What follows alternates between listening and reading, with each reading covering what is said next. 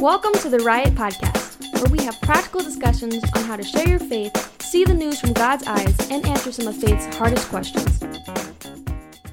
Welcome to the Riot Podcast. This is Bob Schoeneman alongside Pete Robertson. Hello, how are you doing? Hey, Pete, make sure people check out our website at riotpodcast.co.co. Oh, yes. Yeah. So if you're listening to us, you can check it out. If you're watching us on YouTube, thank you, and hit that subscribe button. Yeah, go to the Riot Podcast and look for three people, because we are three of us. Yeah, and, Bob, Barry, and Pete. Same thing with Facebook and Instagram. That's the right. Riot Podcast. Look for the crazy picture, and you will find us. But and make we're sure on Twitter, too. We are? Yeah. What's Twitter? I don't know, the same. Tweet? I think the Do you Riot tweet? Podcast. Do you still tweet? I am on it every day. He is. Um, It's Pastor Pete. Yeah. Pastor Pete. Just give away your handle, sorry. That's it. Find me. Pastor Pete at Twitter. I don't even know how it Yeah. goes. But anyway, check out our social media platforms if you're listening to us on a podcast or even if you're watching us. So we would love to do that. So Pete, man, we went to a hockey game on Friday night. Yeah, it was fun. I really enjoyed that. It was nice and cold in there. It was a great time. I haven't been to many hockey games. Shout out to Roger for hooking us up. Roger, thanks for setting that up. Yeah. Amazing seats. That was really cool. Those were like leather and comfortable. Yeah, we were in box seats or something. We were on that floor where there was nothing there. They're like checking your ticket, making sure you really it was belong there. It was only fancy stuff there. I think that's what heaven's gonna be like. You're gonna get there, and they're like, We're gonna be like, sure what? You really belong here. Where's your ticket? Yeah. Yeah. Yeah, they were a little more strict. They're fun. Pete, I had something really cool happen to me on Thursday. What? And I was walking through downtown Orlando, leaving a meeting, and this guy comes up to me with his hand open with, just kind of like a handful of change. And it was really loud. There was construction going on, so I couldn't hear him. So like 3 times I'm like, what?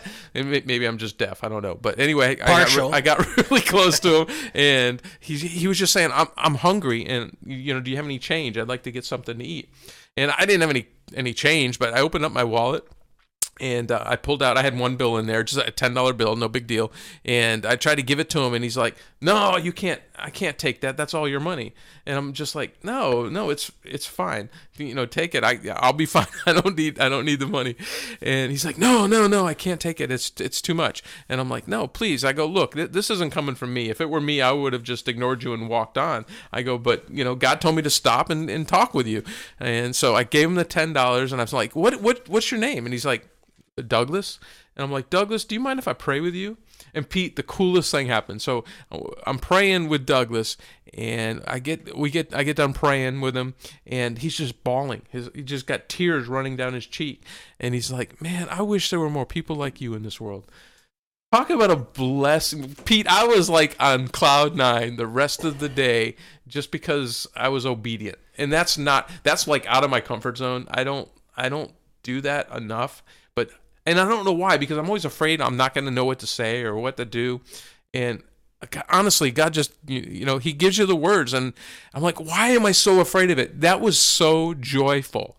And I'm literally the rest of the day, I'm just like loving, just God, you are amazing. You are so good. And when you told me that the first time, I was really encouraged. And then again, it was a reminder to me, again, what our purpose is in our life is to always be available to whatever God is doing. But I took it as like it was an angel of God. And, where the Bible says that, take heart, because maybe any other time you might be able to entertain angels, it says it in Hebrews. And I thought of it like that, because what was the purpose? So the purpose was the guy was broken, the guy was humble, but more importantly is that he encouraged you, he spoke life into you, and then at the same time, God was glorified in the whole thing. And again, that's kind of what an angel's thing is they're a helper of God. And I think this story that you're sharing is, again, a testimony to all of us that God is always at work everywhere. Yeah. He is always at work. And if we are the children of God, that we are constantly aware that he is doing something somewhere, somehow, and that we just be able to be obedient and just. I didn't share this with you earlier, but as I'm driving back home,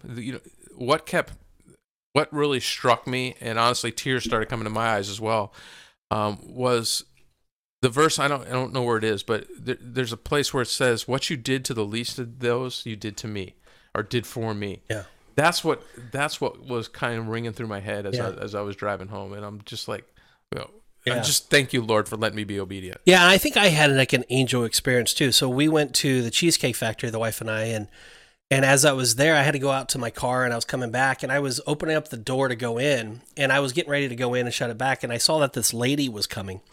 So I stopped for a second, and I kept the door open to allow her to come out. But she said something to me, and it wasn't a lot, but what it said to me was this. She had this gentle, kind spirit. She was humble. She was like filled with this goodness and joy. I can't describe it. And when she said thank you very much or whatever it is, it like pierced my heart. And it was different. It wasn't your normal like thank you. It impacted me. And afterwards I told my wife, I said it was something supernatural. It was like divine. And it just made me praise the Lord. And again, a testimony was, I want to be like that. I want to be like humble and broken and contrite. And when I say thank you, that people really feel or know that, hey, this is, I'm just thankful, Cool. Yeah. God is good. And I told you the same thing. I was afraid to share the story because I'm like, I don't want it to come. I'm not saying I didn't, because that wasn't me. That's not something I would do. But I hope that by sharing the story, it maybe encourages other people to just look for opportunities. They're all around us. We just gotta look. We gotta be.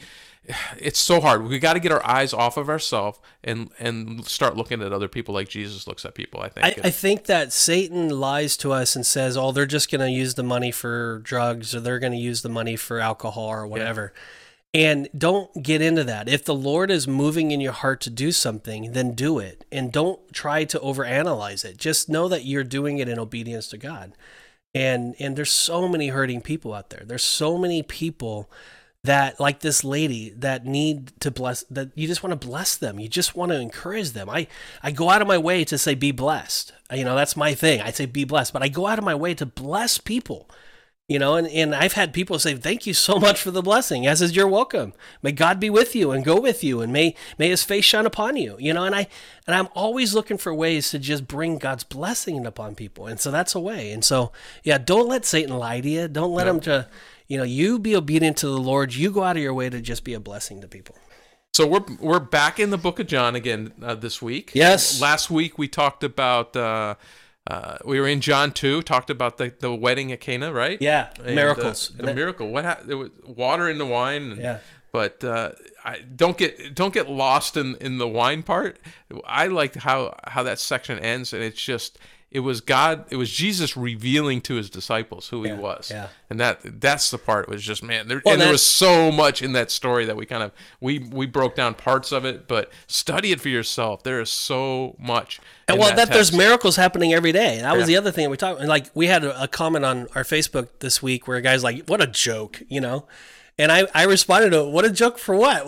Please talk to me. Tell you got to be kidding. I think is what he said. You got to be kidding me. Yeah. And I was like, tell me, what am I kidding about? I want to know, and I love engaging our comments. Yeah. Because what I was going to say is, can you tell me without a shadow of a doubt that there is no miracles happening today? Can you tell me without a shadow of a doubt that there isn't something supernatural that has happened? Could you tell me that's never happened? And you can't tell me that, because that's not true. And can you tell me that there's not been lives that have been actually changed that were one way and that are completely different because of what God did? Could you not tell me that? And I know the answer to all this. I didn't see your comments. I got to check that out. Yeah, but the guy didn't engage with me too much. No. But I would have, and I love that. So if you have like a question or you want to bag on us, since you brought it up, before we get started, so I saw that comment too, and I was like looking at his profile and looking at some of his posts in the past. Maybe you can answer this for me. So he's clearly a devout atheist, right? Oh, yeah. This blows me away. So atheists say that they're like, I can't believe you believe in an invisible God. Right. But they worship something that doesn't exist. Right. That doesn't make any sense. They believe in something. They believe in something. They just won't call it God. Yeah, I know. It's so weird. Yeah. The joke is on us, supposedly. But I mean, again, it's like your faith is Fudo and all that stuff. But I always ask, well, what do you have faith in? Do you have faith that that chair is going to hold you up? Because you have faith in that chair. You have to have faith in something. And so I always just tell them that there's, that when you're saying that I don't believe or whatever, but listen, my testimony to you, Mr. Atheist, is that my life has been transformed. Yeah. My testimony to you is that I once was blind, but now I see. That's my testimony to you. My testimony is I once hated you and now I love you. I mean, that's supernatural. I don't care what you say. There's something big there. So you're giving me hate, and that's the choice in the life that you lived. And you're evil. I mean, you have evil in you, or you're hatred or angry or whatever else. That's fine. That's your choice. I choose to love you. And I don't choose to love you in my own willpower. I choose to love you because my life has been changed by Jesus, by God, by something that you say is not real. So how could you tell me that that's not real? So anyway. It's crazy. Sorry. Side note. No, that's true though. That's good. That's a good thing. All right, let's get to going. All right, let me give you the title, and then we'll open up in prayer. Okay. So what we're going to talk about today is what is your heart saying, and the text that we're going to be in today is John chapter 2. That sounds like a song. What is your heart saying? It might be verses 13 through 25. But before we jump into the opening statement, let's pray. Father, we love you and we give you this show today. Thank you for the conversation. Thank you for the encounters this week, Father. I pray that our listeners have had many of those same type of encounters, and that they would even maybe share those with us at some point, Lord. But most importantly, Lord, we just want to point people to you today as we talk about this story about Jesus going into the temple, Lord. And I know it's like everybody's heard the story. I just pray that we can just get a glimpse of what you are trying to teach us through this today, Lord. So would you be with us today? Guide us, direct us, give us wisdom as we speak, Lord, and just bless our listeners. In Jesus' name, amen. Amen. So last week we talked about Jesus turning water into wine and how he is still performing miracles every day. Amen. We talked about how to see those miracles and what to look for. If you haven't heard the show, go back and listen. It's a great show on miracles. It's also episode 67. Yeah, I mean, it really did define miracles that are happening every day. So, I mean, go back, listen to that. Yeah, awesome. Yeah. Today we begin our reading with Jesus, his family, his mom, and brothers leaving Capernaum. Easy for you to say. Yep. To go to Jerusalem for the Passover feast. Each Jewish man was required by law to attend 3 annual feasts. Can you imagine, Pete, if 3 times a year we had to go to Washington, D.C. or something? That would be crazy. Or Tallahassee, because we live in Florida. But we would have to go. Yeah, that's crazy, right? Yep. 3 annual feasts at the Holy City. Of course, Tallahassee and Washington, D.C. are not holy cities. No. The Passover, Pentecost, and Tabernacles.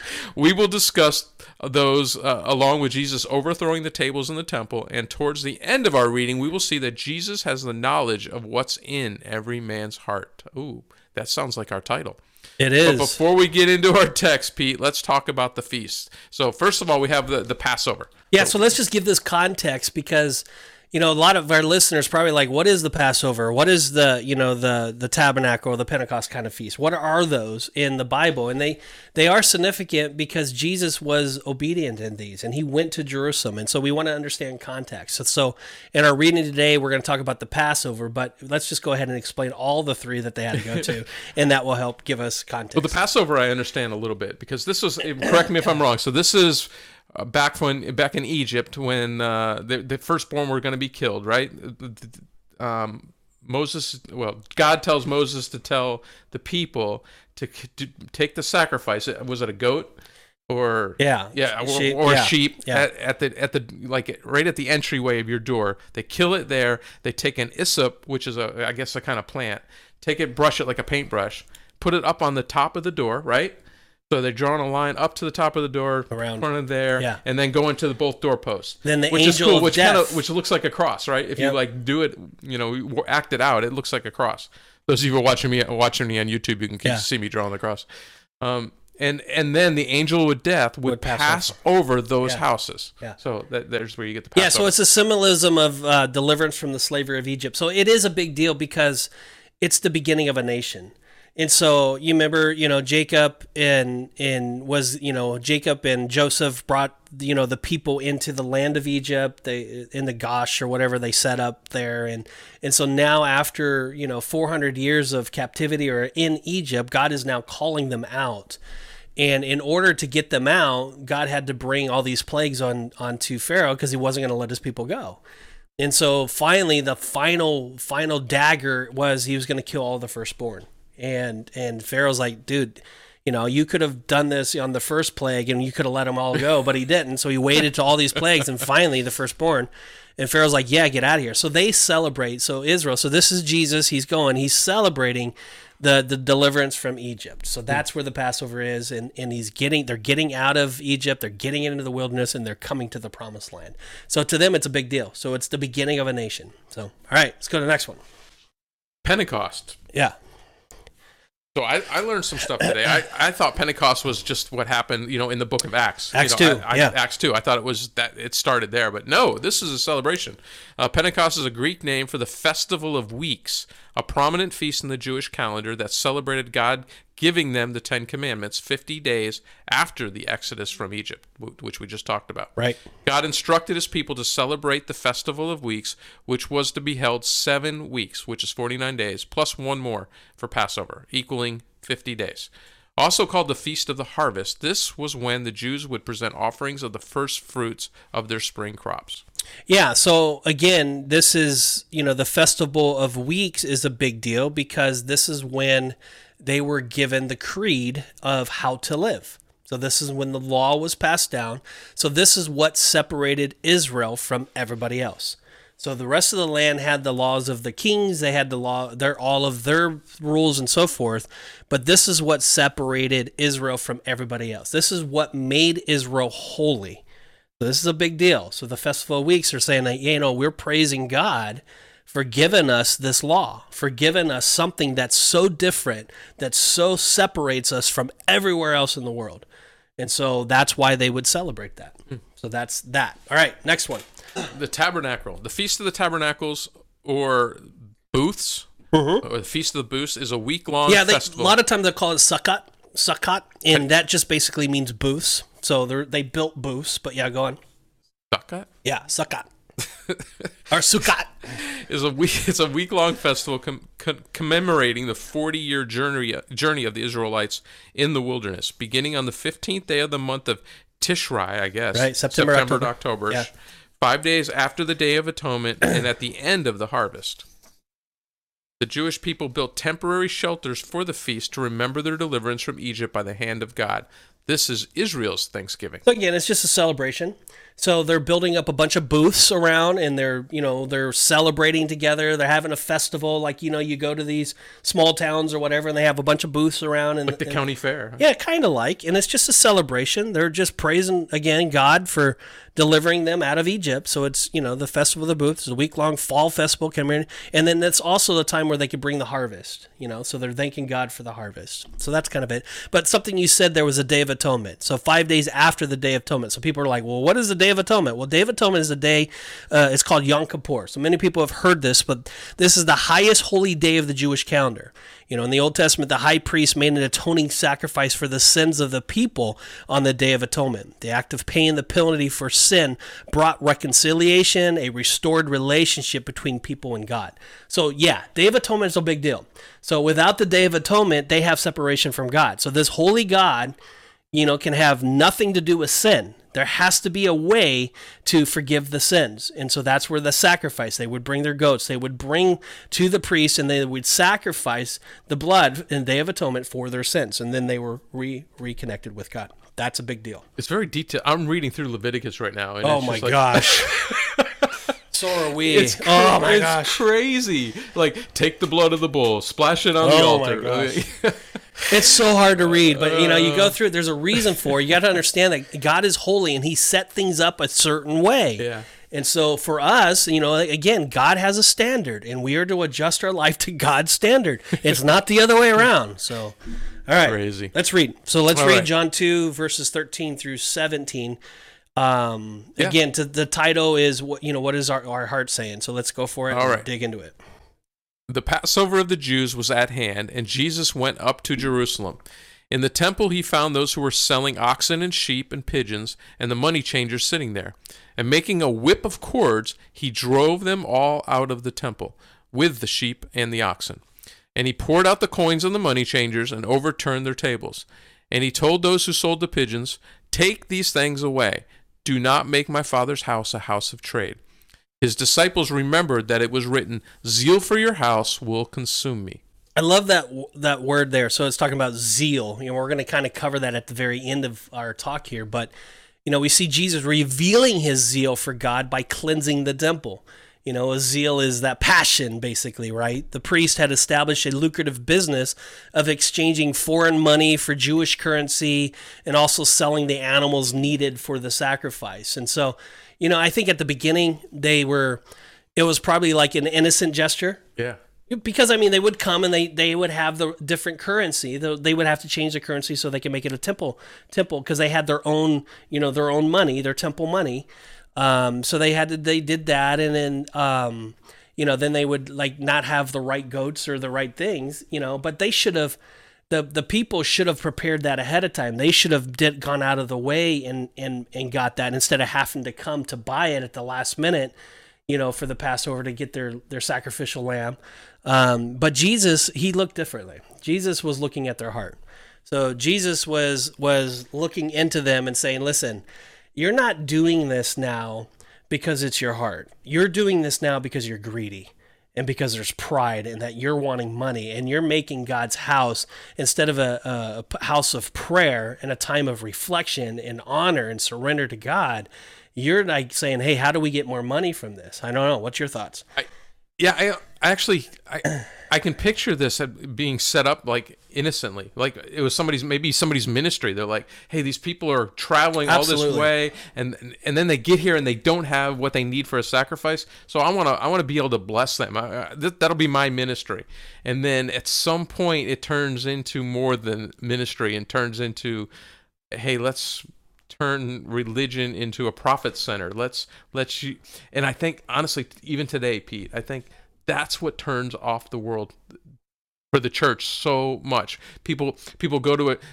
The lost come to the church, or the world comes to the church, and all they see are the money changers. Right? It's about money, and I think we still do this today in many aspects. And what happens is a lot of, and again, pastors are human as well. And so what ended up happening is a pastor looks at his staff, looks at the payroll, looks at his overhead cost, and he starts thinking, man, the tithe has been down a lot lately, and how are we going to be able to do these certain events that we have, or how are we going to do our building fund that we have, or how are we going to do all these things?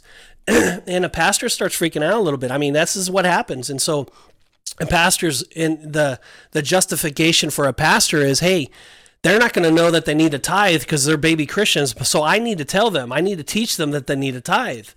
I need to show them that this is the way to do things. And they take ownership of it. And so it's kind of the same thing. So how should a church actually go about talking about finances? And truthfully, the truth of the matter is, if a church is a Bible-believing church that's balanced and that's loving the body of Christ the way that Christ loved them, then the pastor technically would never, ever have to bring up money, because the Holy Spirit will do that. The Holy Spirit would manifest itself in the believer's walk and life and would reveal to them that they are to give money. So the pastor, if he's doing his job properly, he really needs to leave all that heavy lifting to the Holy Spirit. And I think the best churches are the ones that don't pass the bucket. This is just me. I think the best ones are the ones that put a box in the back. I think the best ones are the ones that they get up there and they say, hey, if you tithe an offering, if you want to give, you can go ahead and give online. You can do the QR code if you want, or those are given the back of the church and do that. So I don't think there's anything wrong with saying, because people do want to give and people are asking the question, how do I give? How do I give? Yeah. But it's not the pastor's responsibility to bring it up over and over again, because the church has a bad rap. Let's just admit it. If you're bringing up giving in a guilty way or constantly in a sermon every month, you might have a problem.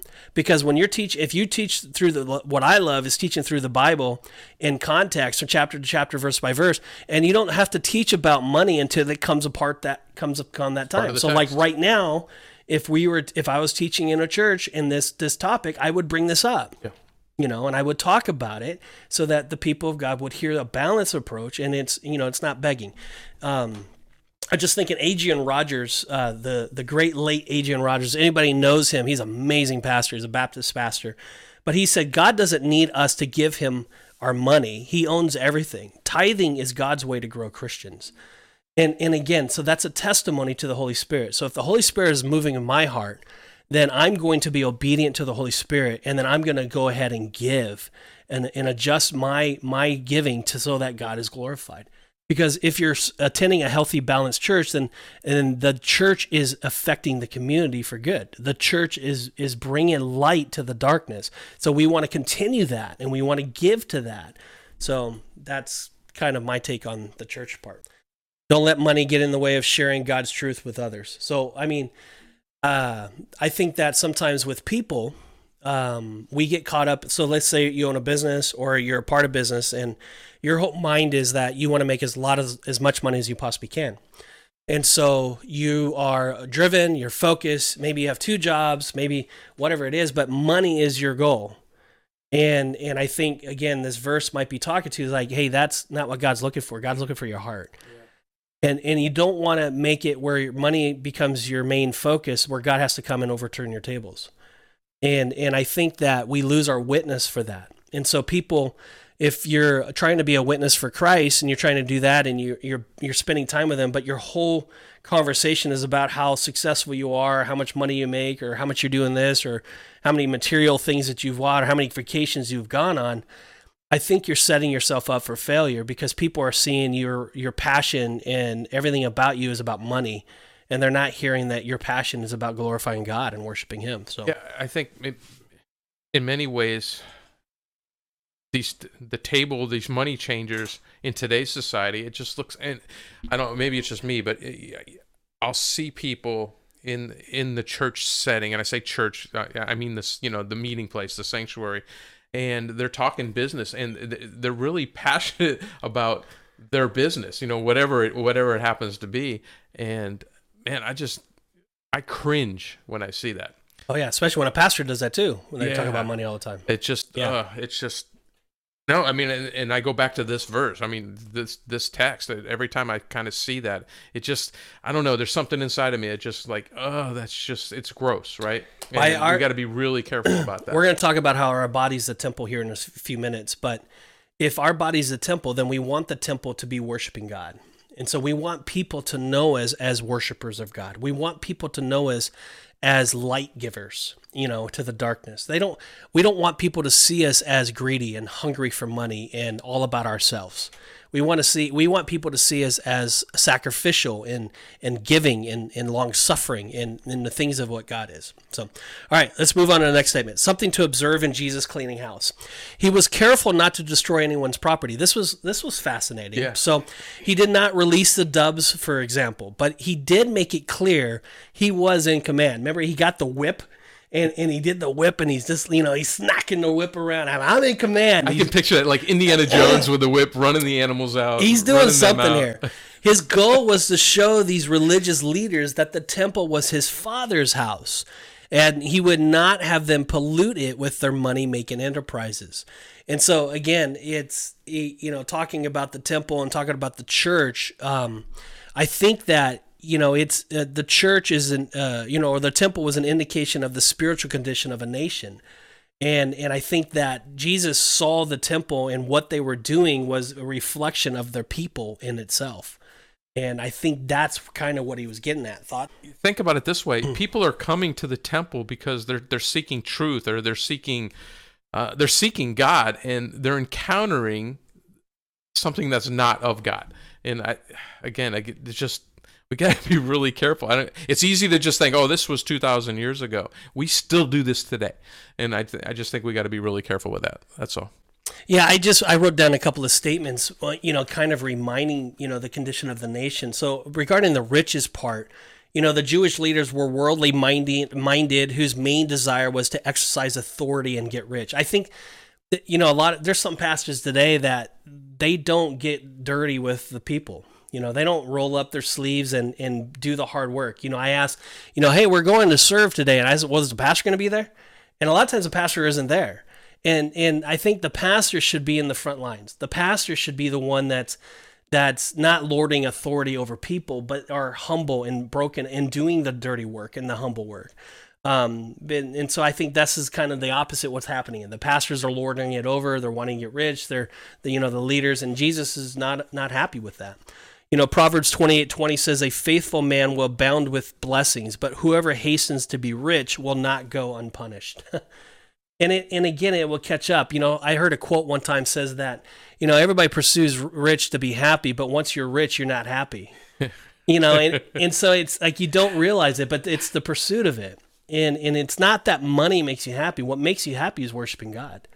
What makes you happy is letting God be God and letting him supply all of your needs, letting him lead you and guide you in every moment of your day. That makes you complete. That makes you joy. But the pursuit of riches to make you happy, it doesn't do it. Thoughts? Yeah, I've heard it said or put this way, that the difference between the rich and the poor is the poor still think money can bring happiness. Right. The rich know better. Yeah. It's the truth. It's a lie of Satan. And so people believe, I have to have money. I have to live and survive. Well, the truth of the matter is maybe yes, but the truth of the matter is, well, no. Because the Bible says, seek first the kingdom of God, and then all things are added unto you. What that word all means is all. That means all of your finances, all of your needs, everything God will provide. You are working not to make money. You are working to bring him glory. You are working to fulfill the purposes that God has for your life, to speak life to people, to be a blessing to people, to be the very best worker that you can so that God is glorified in what you do. The byproduct of that is God will use that to supply your needs, to give you money. You don't focus in on that. So I think Jesus is really pressing in on this and just saying, hey, we don't want that. G.K. Chesterton said, "We do not want a church that will move with the world. We want a church that will move the world." Like it. That's really good. So, that's kind of the heart of it. You just mentioned something about fulfillment, and I know you made a note here that we should go through parts of Psalm 69, not read the entire thing, but there's some cool things in here. This is one of those things they call a messianic poem, a psalm. Yeah. Just meaning that it's referring to the Messiah, right? So this is verse 16 or verse 17, John 2, verse 17. John brought up, he says, "The disciples remembered that it was written, 'Zeal for your house will consume me.'" So that's referencing Psalm 69:9. And so that's where this whole thing talking about God's zeal. Well, what zeal? So let's just read that. That's really cool. So let's read the different different messianic psalms in Psalm 69, and then also let's read where they're fulfilled. Okay. Yeah. Well, let's start. 69:4 says, "More in number than the hairs of my head are those who hate me without cause. Mighty are those who would destroy me, those who attack me with lies. What I did not steal, must I now restore?" Yeah, so again, we're going back and Psalm 69, the disciples realized that, hey, this is a song of Jesus. Well, there's more Psalms of Jesus in Psalm 69. So Psalm 69:4, it was fulfilled in John 15:25. It says, "But the word that is written in their law must be fulfilled. They hated me without a cause." And so right there, David wrote this way long time ago, and then it was fulfilled. All right, Psalm 69:8 was also in there. Read that. "I have become a stranger to my brothers, an alien to my mother's sons." That was fulfilled in John 7:3-5. It says, "So his brothers said to him, 'Leave her and go to Judea, that your disciples also may see the works you are doing. For no one works his secret if he seeks to be unknown openly. If you do these things, show yourself to the world. For not even his brothers believed in him." So again, the psalm was, "I become a stranger to my brothers and an alien to my mother's son." Well, right there, it was fulfilled in John 7. We're going to read that more. It's so crazy. David wrote this 1,000 years before, right? Just that's how you know that it's God, right? Yep. Next one was 69:21. This one hit me. Yeah. "They gave me poison for food, and for my thirst they gave me sour wine to drink." That's Psalm 69:21. Yep, that was fulfilled in Matthew 27:34. "They offered him wine to drink mixed with gall, but when he tasted it, he would not drink it."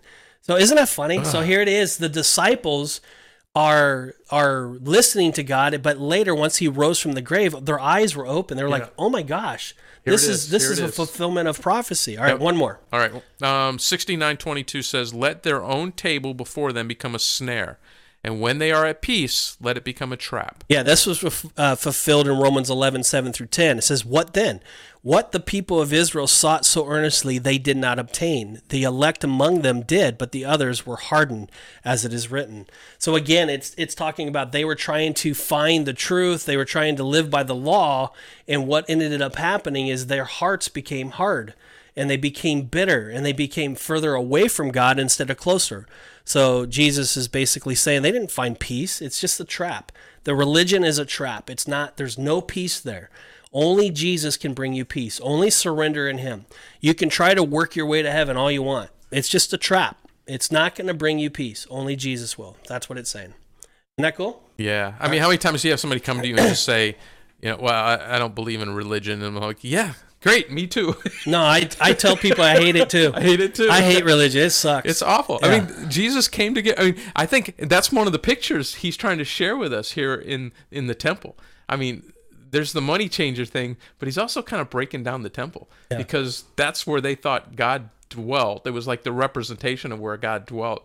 All that's about to change. Yeah. Right? Because where does God dwell now?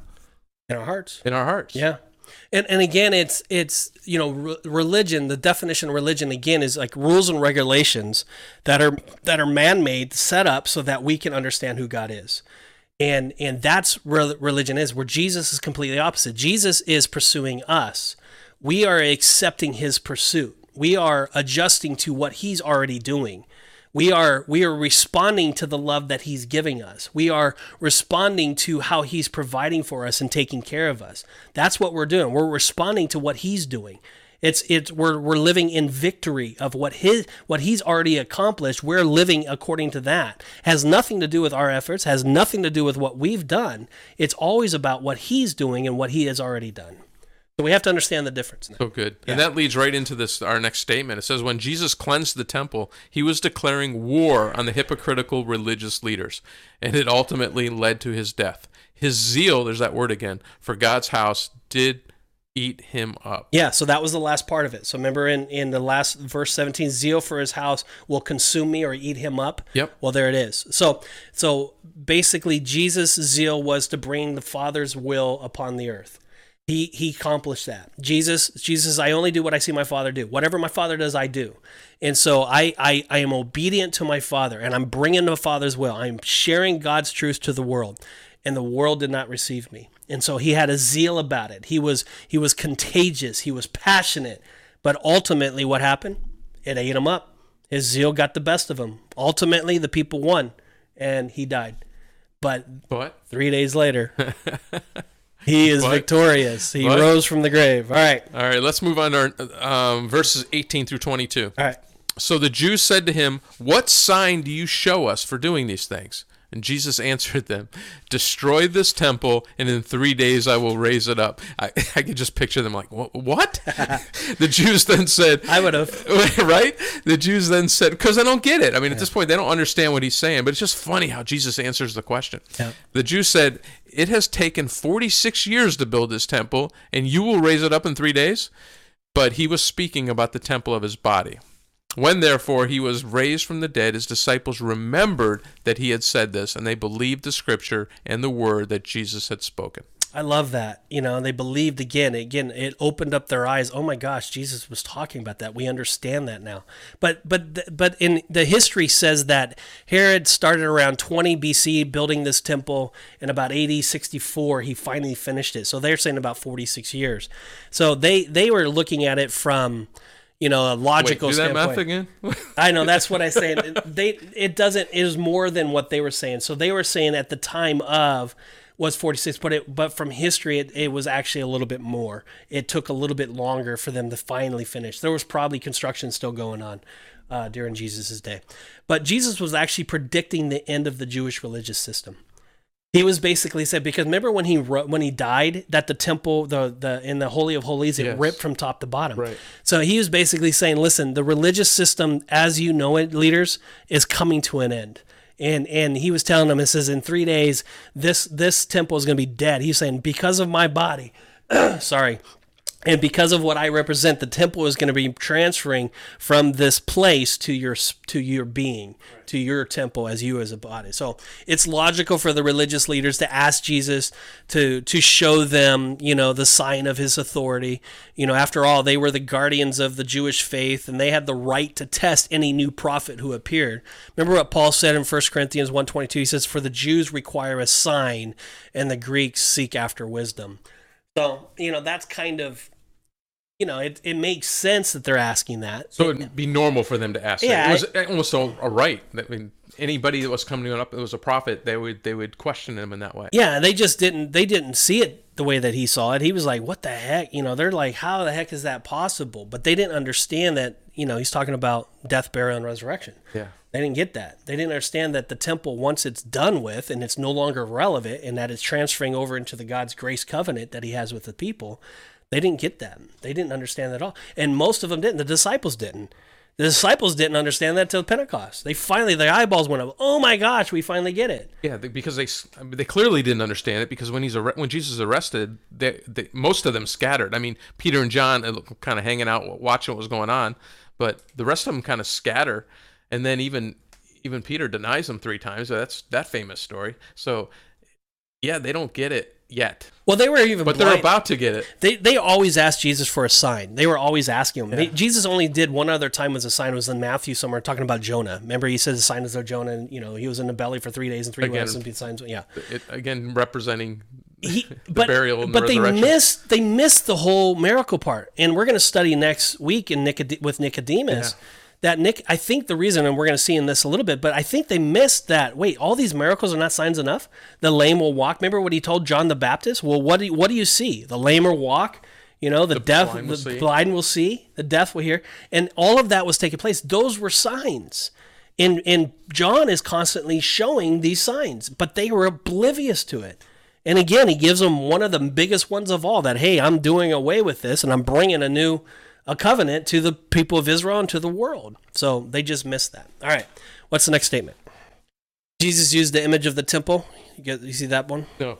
Convey. Yeah. Jesus used the image of the temple to convey this truth. Destroy this temple, my body, and in 3 days I will raise it up. Being spiritually blind, they did not see the spiritual truth. And that's kind of what we were just talking about, and interpreted this only in the physical way.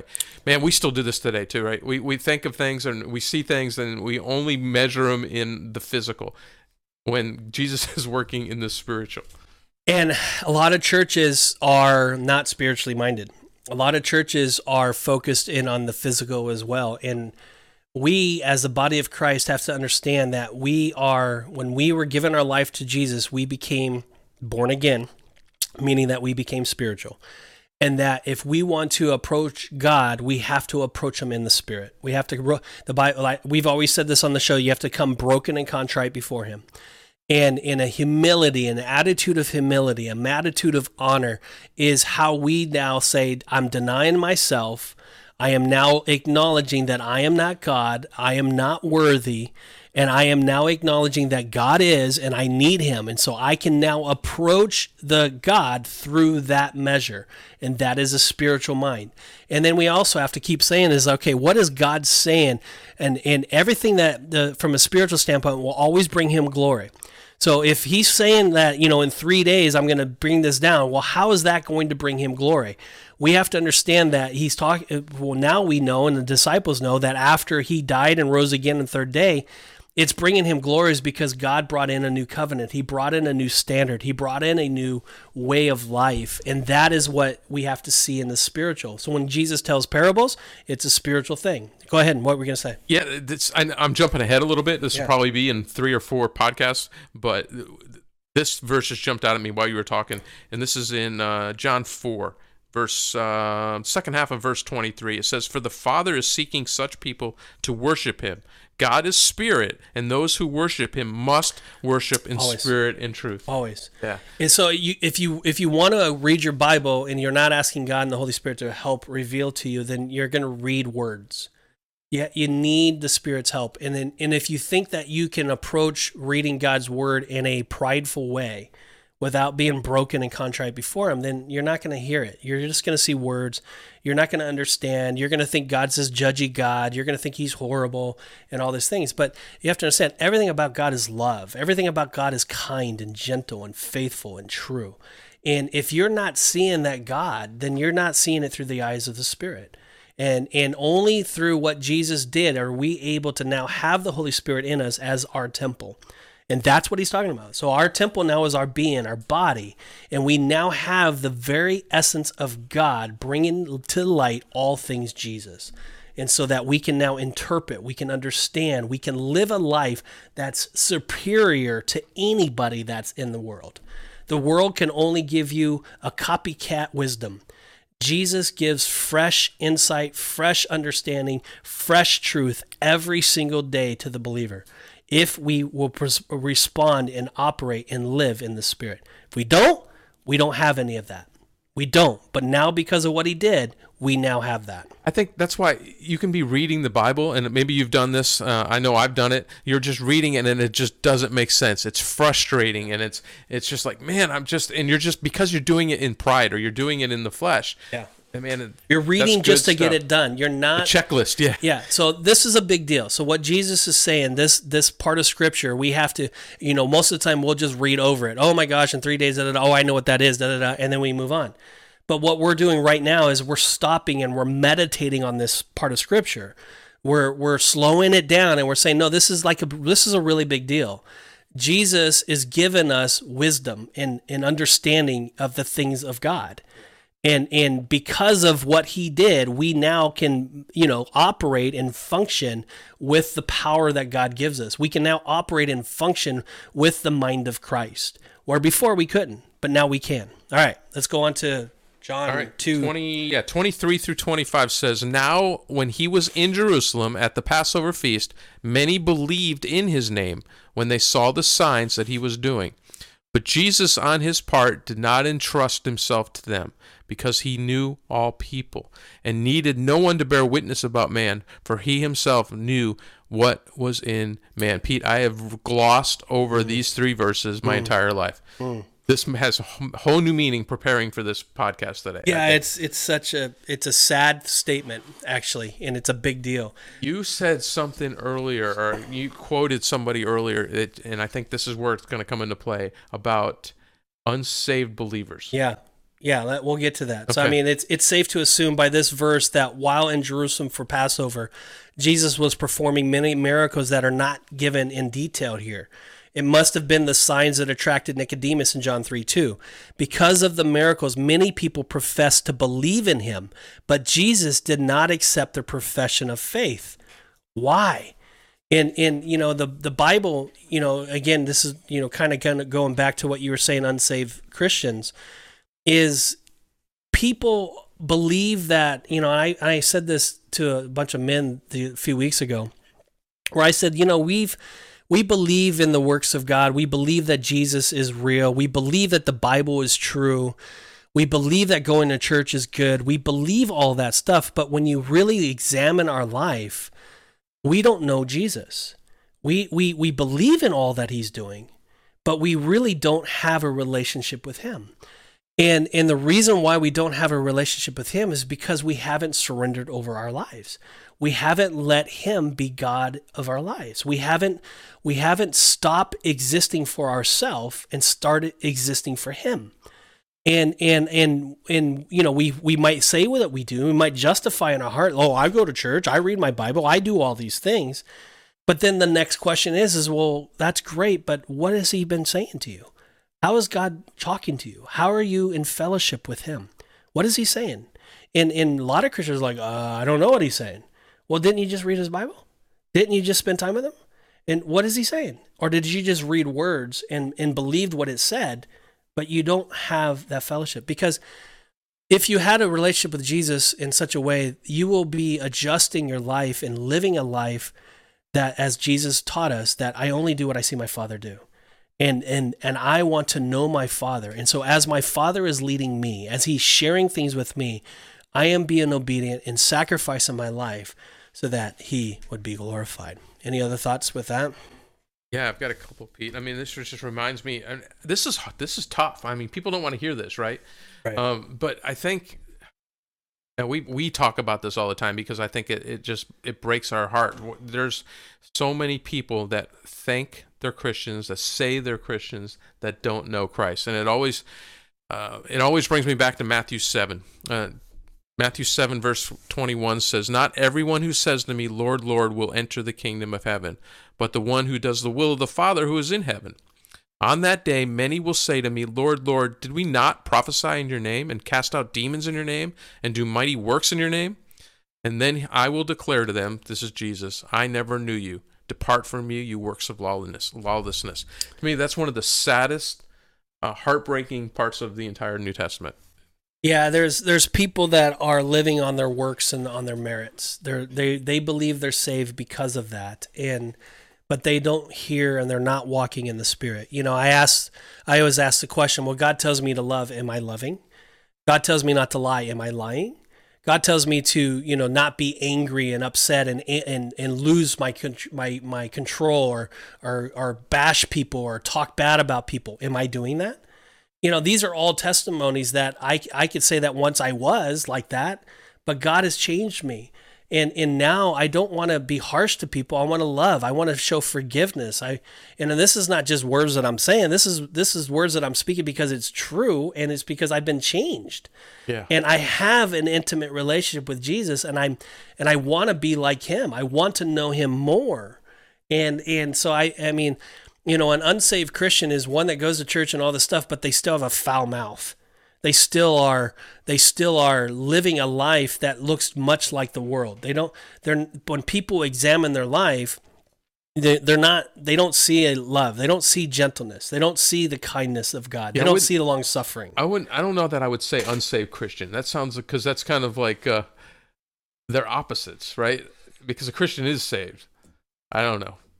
I think that might be a confusing way to put it. I don't know. I would say I like the term unsaved believer. The reason why I said unsaved Christian, though, is because they're calling themselves a Christian, and I'm saying, I'm questioning, are they saved? Yeah. Because a person that's saved, Jesus is saying it here. Yeah, he's saying that you're believing everything that I'm saying.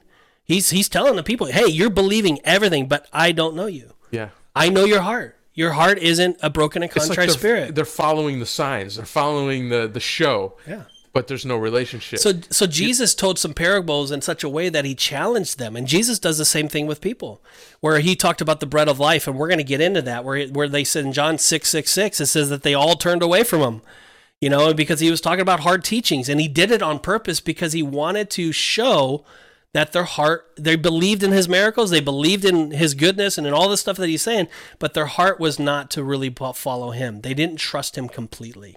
And that's what he's saying. Paul, I think, gives us kind of a picture of what this looks like too. And again, this is tough, guys. I mean, if this is convicting you, nobody's judging. Honestly, we're trying to wave a red flag because we just fear there's so many people that think they're going to heaven and they're not. But Paul in Galatians 5, and you guys have probably always heard about the fruit of the Spirit, right? Love, joy, peace, patience, kindness, goodness, faithfulness, gentleness, self-control. But right before that, in verses 19, he kind of shows the other side of that. He goes, now the works of the flesh are evident, and then he describes them: sexual immorality, impurity, sensuality, idolatry, sorcery, enmity, strife, jealousy, fits of anger, rivalries, dissensions, division. Any of this sound familiar? Envy, drunkenness, orgies, and things like these. He's given us a picture of what the flesh looks like. So I remember asking myself, I remember sitting in my office one time and I says, Lord, you tell me that I'm supposed to love people, but I don't love people. And I mean, truthfully, I thought about it. I get angry with people. I was ruthless sometimes. I wanted to control them. I thought people were stupid. And that was kind of my mindset. That's how I went through. I can't believe that you would offend me that way. How dare you talk to me like that? You should have done it. Your laws said that you're supposed to do it like this, and you didn't do that way. And that was the way I lived my life. But I was an unsaved Christian. I was a Christian. I called myself a Christian, but I lived my life in a way that I didn't know God. I did not hear what he was saying. He did not change me. He did not transform me. He did not put in me, I did not experience God's love in such a way that I was able to love people that were hurting like I was. And so I know that it is hard and it is a little bit, harder teaching, but John was basically saying miracles and his works help people trust Jesus, but he was making it clear that it does not save them. And so what saves you is spending time with Jesus and knowing him. What saves you is crying out for the Holy Spirit to open your eyes and helping you experience his love so that your life is transformed. That's what we want, a transformed life. And if Barry was here, that he would say that he's doing a series on a transformed life at his new church plant, and that is really what is the difference. Is your life being transformed? Are you different today than you were last year? Or are you the exact same? Are you all about, hey, I have knowledge, I know what the Bible says, I know about Jesus, I know all the knowledge, I know all the verses, I know all the things. But then when I ask you, what is Jesus telling you now? What is he saying now? And then, or if I might say, where's the love? Where's the gentleness in your voice? I hear a lot of words. I hear a lot of, you're very smart, but where's the fruit of the Spirit? Yeah. Where is it? Because if you are saved and you are following Jesus, you automatically have that. And so, all right, let's go to the last closing statement, and then let's close out. Do you have that? Yeah. There are many who want his works, but few who want his word. Seeing is believing is not a Christian approach. The Bible says we must first believe, then we will see. Miracles and signs of wonders we experience in our lives can only lead us to the word, but we have to lay down our lives to receive it. God knows our heart. He knows the truth about us. In verse 3, in chapter 3, verse 36, it says, "Whoever believes in the Son has eternal life. Whoever does not obey the Son shall not see the life." So I think too often we think knowing is, believing is knowing, but it's not. Believing is obeying. And that is the key. And it's so.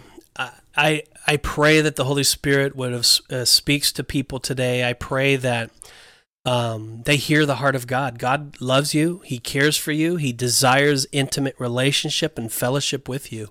And he desires to change your life. He desires to bring a supernatural experience. He wants you to be filled with joy, unspeakable joy. He wants you to have peace. He wants you to have a gentle, kind heart. He wants to give you love that's agape. It's a love period. It's not a love that you deserve, but he just wants to give you love no matter what. But you have to lay down your life. You have to surrender it. You have to stop believing the lie that you're saved. You have to acknowledge that you need to be broken before him. You have to acknowledge that you can't do it on your own. You need his help. You need the help of the Savior. You need the help of your best friend, and that is Jesus. And if you're listening today and you don't know him, you can do it right now. You can just confess in your heart. You can just deny yourself at this very moment and say, God, I've thought I was saved, but I realize that maybe I'm not. I need to confess my sins to you. I need to cry out for mercy from you. I need to plead for forgiveness of my sins and doing it my way. And God, from this day forward, I choose to honor you and to worship you every day of my life. I choose to spend time with you and to get to know you and read your word and study your word and to allow your Holy Spirit to take ownership in my heart. That's what you want to say to him. You just want to confess that before him. You just want to say, God, forgive me, help me, and believe. And then more importantly, go and tell somebody. Jesus says, don't keep it to yourself. If God has changed your life, if God has transformed you, if God has spoken to you deeply today and he sees your heart and your heart is wicked, but now it's been changed, and that has happened, go tell people. As we talked about at the beginning of the show, as I would tell an atheist, listen, you might come at me one way, but all I can tell you is the word of my testimony. I was once blind, but I now see. I was once angry, but now I have love in me. I could not understand my life, but now I have purpose. God has changed me, and I want to share that with as many people as I possibly can. And so if God has changed you right now, and you sense it in your heart, go and share it with people. Go love on people as Christ has loved you just now.